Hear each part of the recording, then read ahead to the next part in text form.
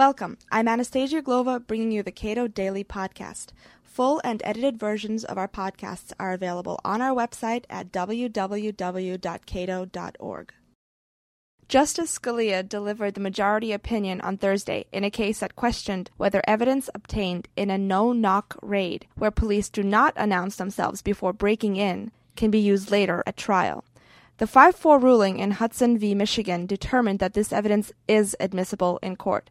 What does all this mean for Americans? Policy analyst Radley Balko explains.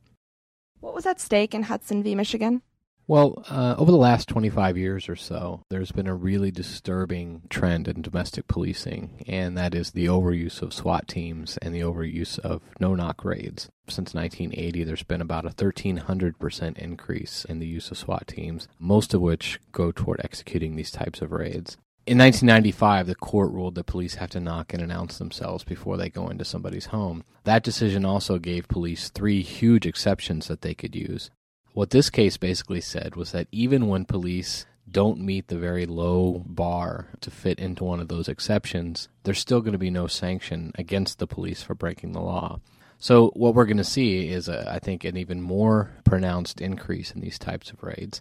And consequently, we're going to see a more pronounced increase in the number of times these raids go wrong. Innocent people are raided, and in a lot of cases, injured or even killed.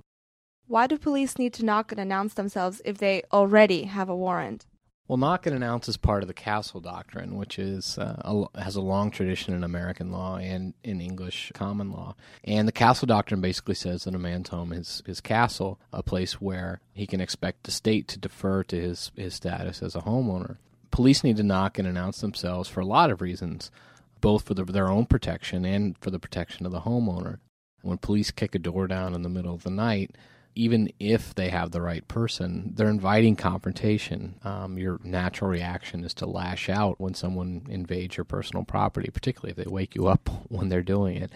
And when we're talking about innocent people, I think that problem just gets a lot more frightening. I think people need to ask themselves, what would you do if you were asleep and your kids were in the next room and you hear an explosion and wake to the sight of armed men in black invading your home? The question I think a lot of people need to ask also is, if you do fire and you're an innocent person and you shoot a police officer, who's to blame for that if they had the wrong address? But I can see how knocking and announcing before raiding a home could compromise the safety of all involved. What if the police are dealing with a hostage situation or a terrorist?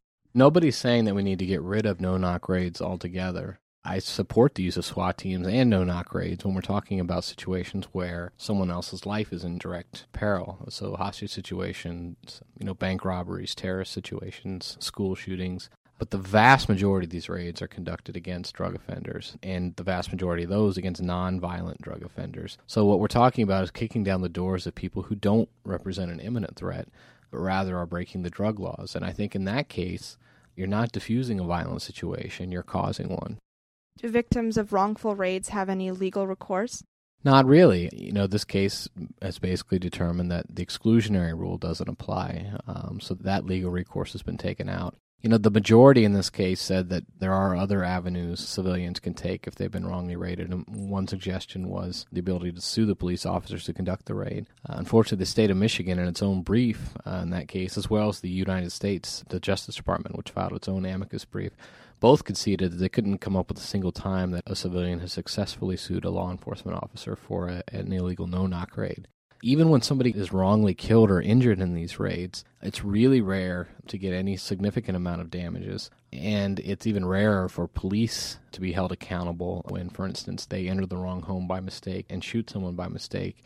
Police mistakes are almost always forgiven by prosecutors. Civilian mistakes, on the other hand, when the subject of a wrongful raid fires back, from my research, there's about a 1 in 2 chance that they can expect to see jail time. So there's this disparity. Not only is there no legal recourse, I think civilians are actually put in a bind in these situations. Justice Scalia claims that over the last 50 years, we've seen, and I quote, increasing professionalism of police forces, including a new emphasis on internal discipline that automatically curbs civil rights violations. Do you disagree?